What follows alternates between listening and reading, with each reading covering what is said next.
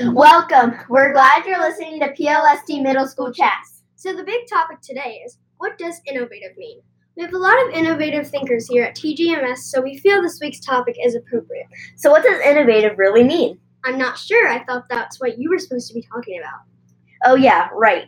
Let's get straight into it. By the power invested in Google, the definition is introducing new ideas and or original and creative in thinking.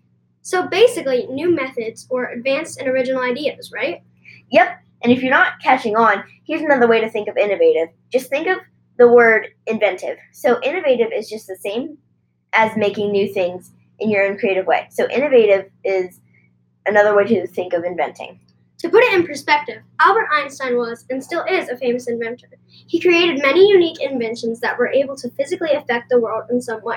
He was being innovative by thinking outside the box and making original strategies for people to use. He even figured out new ways to think of time, space, matter, energy, and even gravity.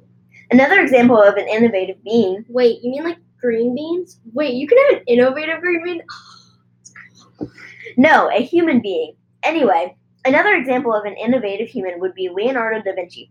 As a painter, there are no limits to what you can make. Some artists give up on their dreams, but he knew with the right ideas, he can create something for anyone and everyone to enjoy. That's important for innovators. And being an innovator, he used his brain to create many beautiful works of art.